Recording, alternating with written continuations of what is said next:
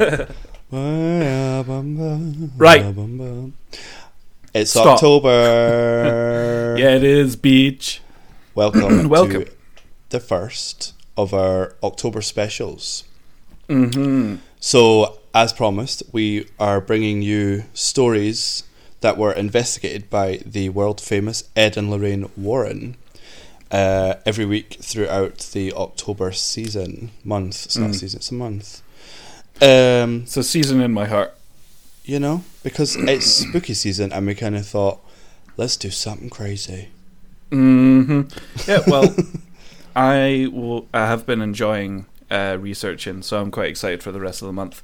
Yes, definitely. The Warrens obviously had some very interesting cases throughout their career. So, Robbie, why don't you tell us a little bit about that? Well, first, I will say... Who are they? Where did they come from? I was going to say, who are we? Where do we come from? Oh, yeah, I forgot about that. Yeah, I'm Drew. I'm Robbie, and we are together. But we're not. No, we're not. We're in separate households, just so that you're aware, because of the new rules. But we're not here to talk about coronavirus, because I swear to God, if I hear someone say coronavirus one more time, I'm going to jump out a window. Well, see, probably all our listeners are like, oh, it doesn't sound like absolute balls, so they must be in the same room. Oh, no, exactly. It doesn't sound like I'm in a tin can, because we were prepared for this, because we knew this is probably going to happen again. Well, we were prepared, and then we recorded the whole thing, and it sounded like ass, so we had to do it again. Yeah, it sucked, I'm not going to lie. And we were like, we can't allow our listeners to have this garbage in their ear holes. Yeah, it was awful. You know, they deserve better than that, am I right? Yeah. I want you to say it out loud. If you're listening to this podcast, say, I deserve better. Give them a second. Okay, say it now. No, you don't. Okay, welcome to Trick or Tea. I'm Drew, and that's Robbie. Sorry, I stole that from you. But anyway, tell us about the Warrens. Jeez. All right. Jeez Louise. Mama Cheese. Papa Cheese. Mama Cheese. Okay, all right. Mama Cheese. It's a woman's world. So, the Warrens. Let's get into it. Yeah. You know them. You know them from the Conjuring films. Yes. Absolute beasts of films. But yeah. So Ed and Lorraine Warren were demonologists, with most of their work being in the 60s and 70s, but they had about 3 decades worth of cases. They did a lot of shit. Yeah, they saw a lot of stuff. Yeah. So back in the day, they met at their church in Bridgeport, Connecticut in 1944. Cute. Yeah, and then Ed enlisted into the Navy in 45, but was only deployed for 4 months as his ship was sunk. So I think that gave him a bit of a shock, and he was like, right, I need to get back to my wife, or my lady. So yeah, he wants to be back to being a land lover. Exactly. So when he got back, they got hitched, and 6 years later had a daughter called Judy. Judy. How many years later? 6 years later. I thought you said 60. I was like, boy, no, that's not true. 60 years later. We can't lie to them. So the same year that they had Judy, Ed went back to school. So he went to Perry Art School, and he often painted haunted houses and other ghostly creations. He found something pretty cool about that. While he was doing this, he was also researching demons and spirits, and they were like majorly into the church. And I think he was like, right, I want to know what these nasty things are. So he left the college after 2 years, and they started selling his paintings around tourist spots. So this is how they started to get into the kind of supernatural stuff, because Lorraine was a medium, so she could talk to spirits. Ed was a large. I've said this joke so many times. You always shut me down. I'm so sorry. Oh, I'm so sorry. I had to throw it in. So Ed started to become more obsessed with the supernatural and loved going to haunted houses to investigate when they were going around selling his paintings. So a way to get into the houses, so Lorraine would maybe get a feeling of like something spooky going on. Sure. So Ed would sketch the house and then give it to the owners, hoping that they'd kind of let them in. So they'd be like, oh, do you like your sketch? They're like, oh, come in for a cup of tea. And they're like going around the house just being like, who are you? Oh, like, God. Reveal yourself! They're like, I'm just getting the milk, mate. They're like, what did you say something? They're like, no. No. We weren't talking to you. Meanwhile, there's like a demonic figure in the corner, like, it's like, boy, no. So in 1952, they formed the New England Society for Psychic Research, or NESPR, which is also the oldest ghost hunting group in New England. Cool. Yeah.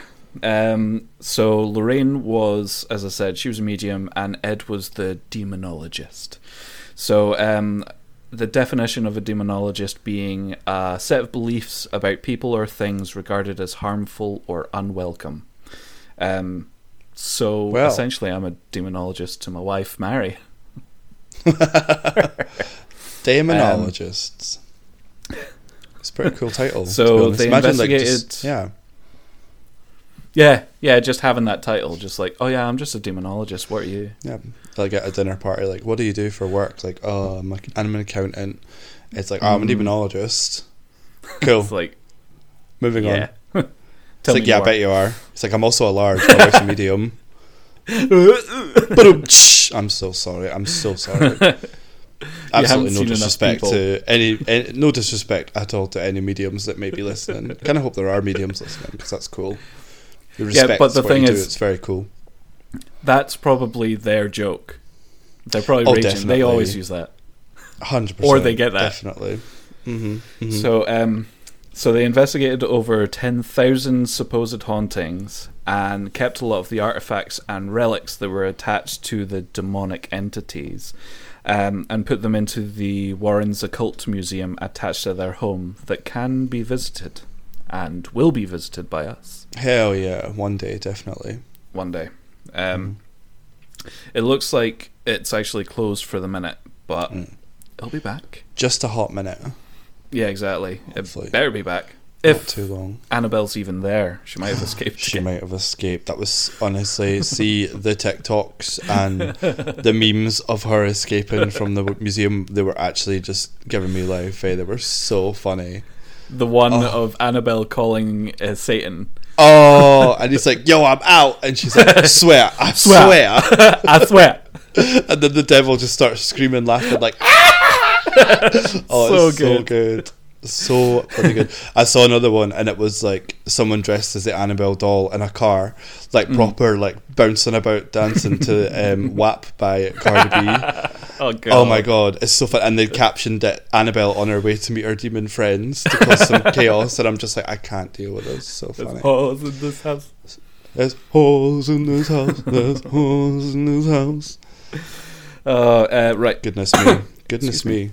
So the Warrens, they had a pretty, very, very interesting career. Yeah, so they also did lectures where they discussed many of the cases, which is shown in the Conjuring movies. And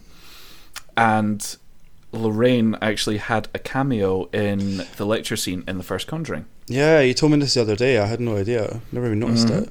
I think, honestly though, I went to the cinema to see The Conjuring, and I think I've maybe watched it once since then. Oh really? It's like my go-to.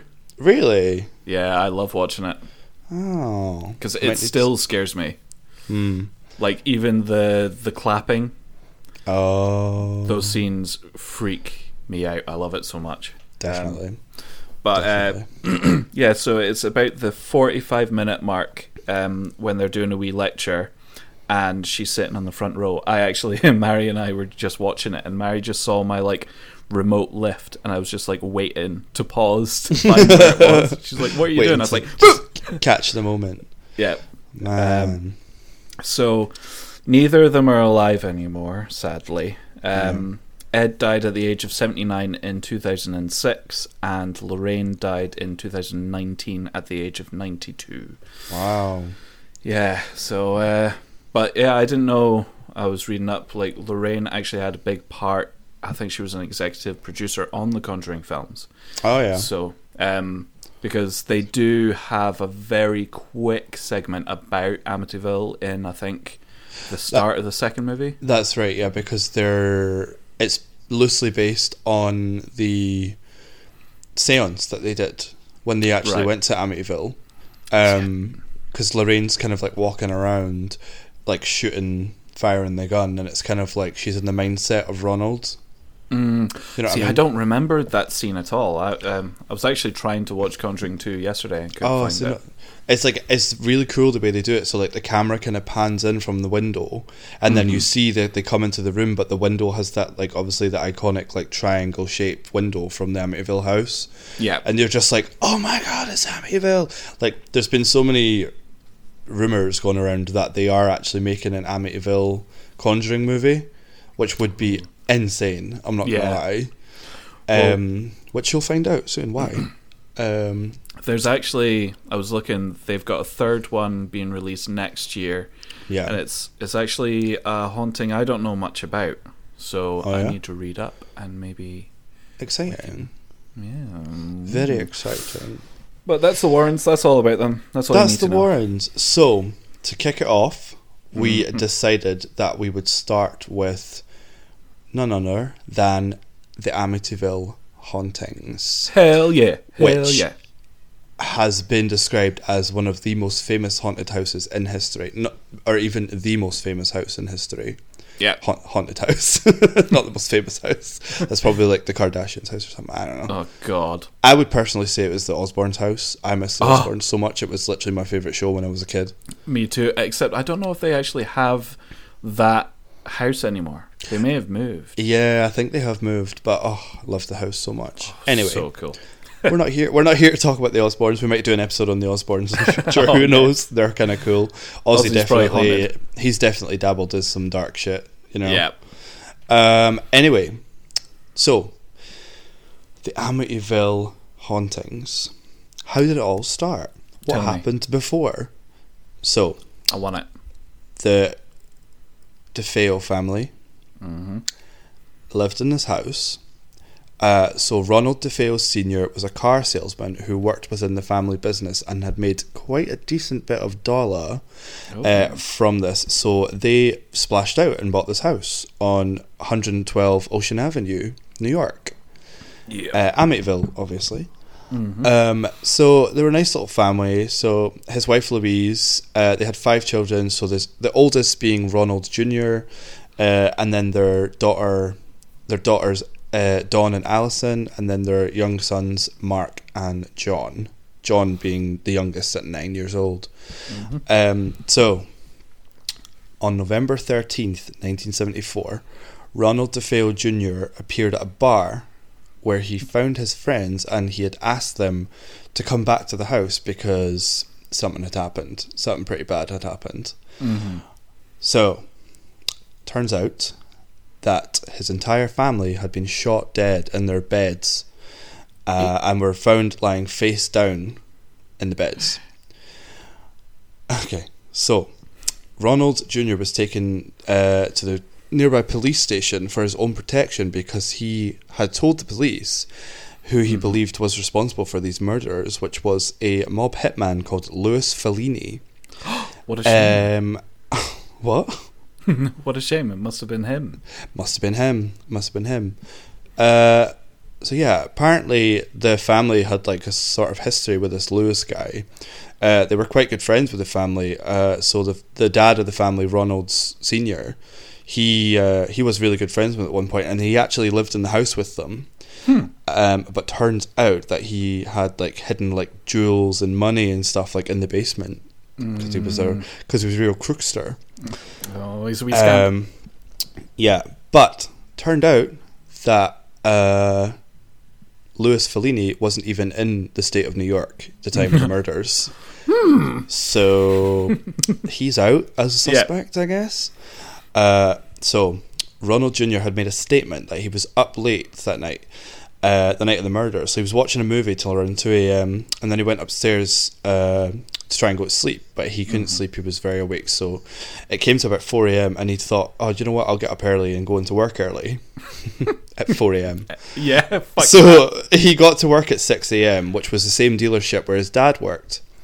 So all his colleagues were like, where's your dad? Like, what's going on? So Ronald was kind of like, oh, yeah, he should be here. So he called him. They were trying to call the house, no answer, nothing. God, let me just remember the exact. So there's so many particular sort of like parts to the story of when it actually all happens. So later that day, he went to a bar with his friends and then decided he better go home and check that his family was okay. Suspicious. Right. Sounds a bit suspicious to me. Yeah. He then later returned to the bar that night and told his friends what he'd found. They're like, what's going on? Yeah, they're all half cut, like drunk, like what? Okay. He later had changed his story after obviously talking to the police. So sorry, I'm making this sound a lot more confusing than it was. So basically, yeah, he was at this bar. Like he went to work early and then he went to this bar, so he avoided going to his house all day, but he apparently had tried to contact his family all day. Why? He knew what was there. Do you know what I mean? So he later changed his story and told the police that Lewis, this hitman, had actually made him watch while he shot his whole family. Strange, because he wasn't in the state, man. Yeah. The next day he confessed to the murders. He's like, oh fuck, I better just do it. Well, who could have known? So he shot his parents first, 2 bullets each for his parents, and then 1 bullet each for his siblings.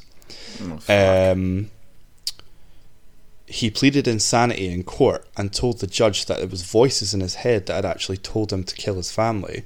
And they'd actually, no, beg your pardon, the voices apparently were telling him that his family were planning to kill him. Right. However, he was looked over by a psychiatrist and they came to the conclusion that he basically had like an antisocial personality disorder, but he was definitely aware of what he had done.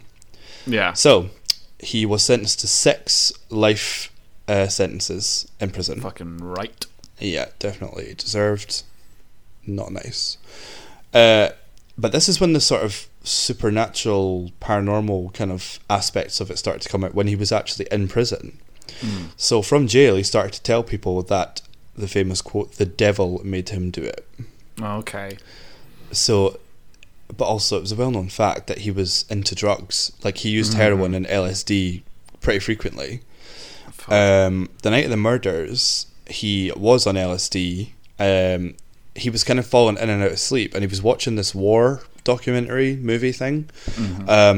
I don't know what it is, but apparently someone was like, yeah, if you watch it, like the last 20 minutes of this documentary is just like sheer carnage, like just brutal, bloody violence. And he kind of woke up while this was on in the background, while he was like on LSD. I don't know, it's so trippy. Yeah. He also claimed that a demonic figure walked up to him and handed him the gun and basically told him to get to it, you know? Nasty stuff. Yeah. But this is where it starts to get wild. Okay, so there are like many theories of what actually happens.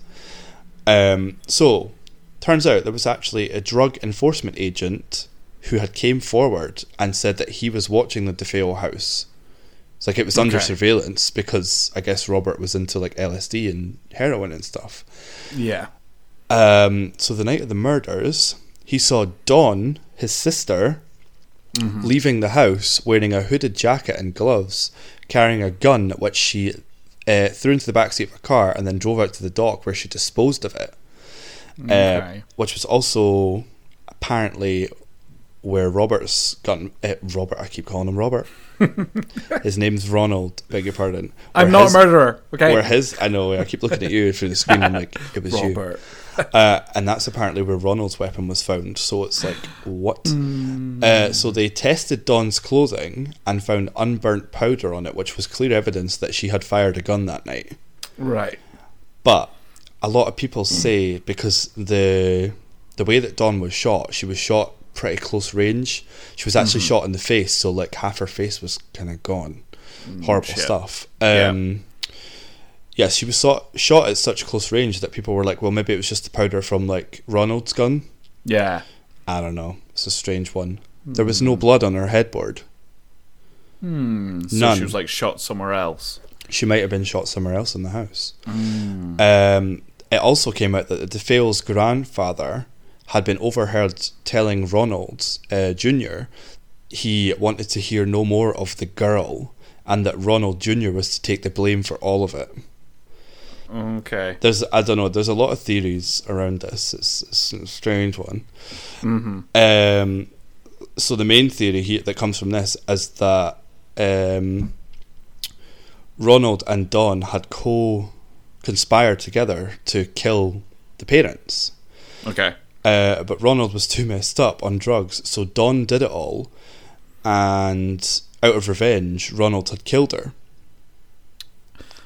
Jeez. Which, no matter what it is, it's fucking mental. Absolutely. Like, nobody really knows what would have what would have pushed like the Ronald Jr. to like shoot his entire family. I mean, his dad apparently was quite hard on him at times. He was bullied at school when he was younger for being overweight. But later he told someone in prison that his dad was like his best friend. So it's like, huh? What? Yeah, there's something mental. There's something very, very. There's a lot of pieces missing from this story. Yeah. But I guess it'll never actually. I mean, Ronald Jr., like, he's still in prison to this day. Good. You know, he's still in prison to this day. So yeah.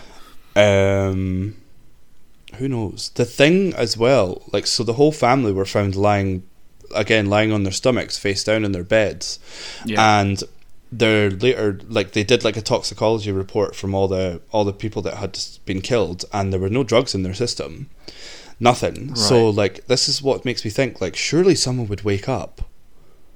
Yeah, well, it doesn't make sense because you'd hear a gunshot. You'd hear the gunshot, and you'd be like, "What the hell was that?" You'd jump up and be like, "What's going on?"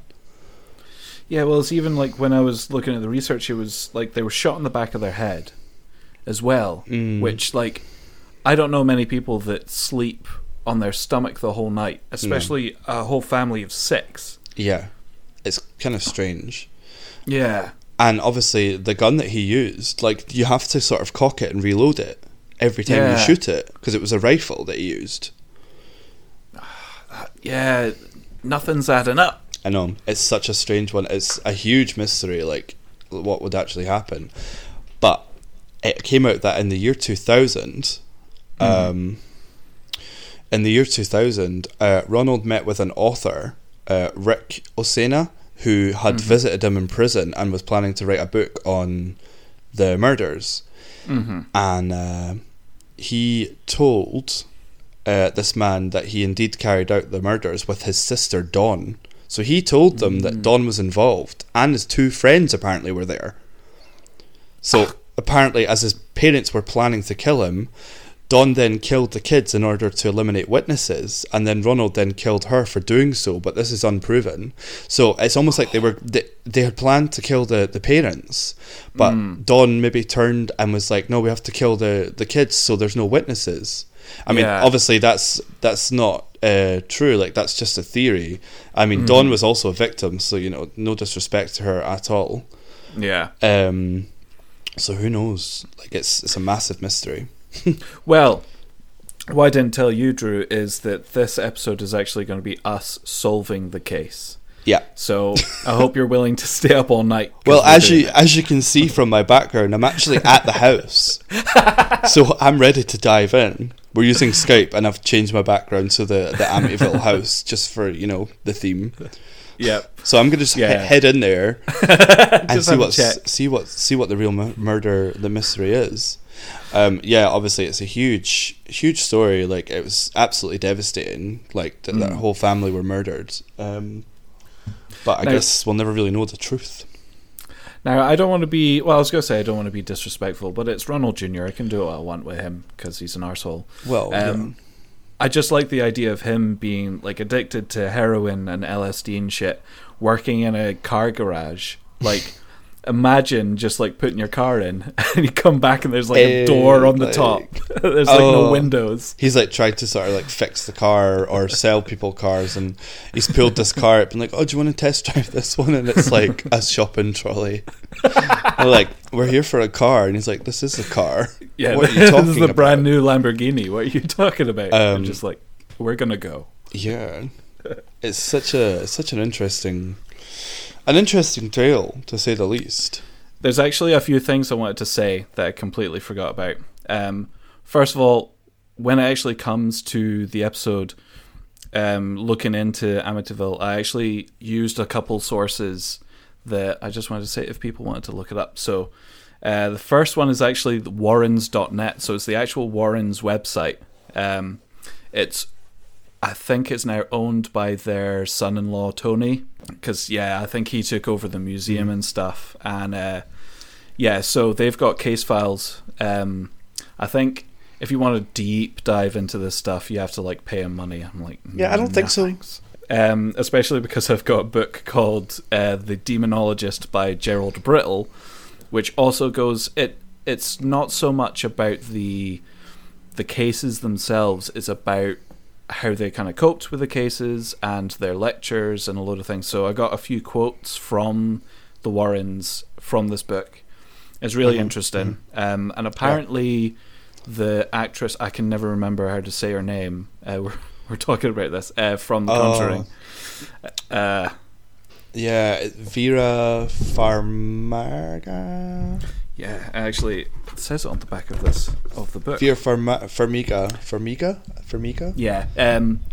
The lady who, she plays Lorraine Warren in the Conjuring movies. Yep, she actually used the Demonologist as her research for the role.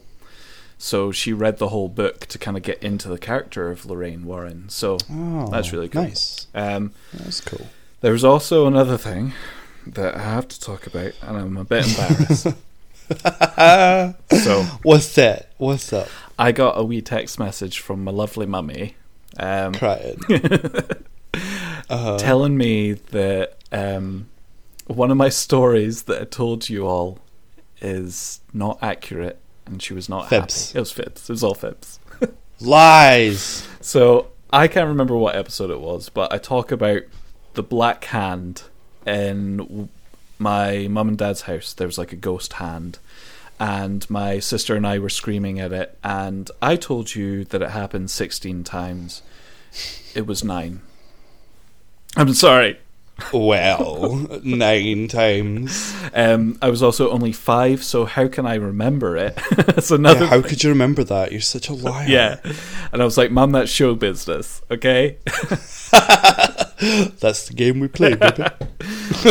I can't remember the exacts, but it happened, okay? It did happen. The main thing is that it's more than once for me. Yeah, exactly. I mean, it's that it happened even just one time is scary enough for me. So. Yeah. I mean, my sister apparently saw it 9 times, and I saw it once at the end, but I was also 5 and would, like, copy my sister, which I did say in the episode, okay? I love that. It was so cute. Just copy my sister because she saw it, so I saw it too. Oh, I did it all the time. Whatever she said she dreamt about or did, I would just copy when I was 5. Be like, me too. And she's like, you're a liar. That's so cute. God. But we're not here for cute things. No, we're not. We're here for ghosts. Ghosts and demons and serial killers and cults and monsters and blah blah blah. So you will have to come back, unfortunately, and listen to part 2 of this episode to hear the spooky stuff. So we'll see you then, okay? Yeah, bye, bitch. Bye bye bye bye bye.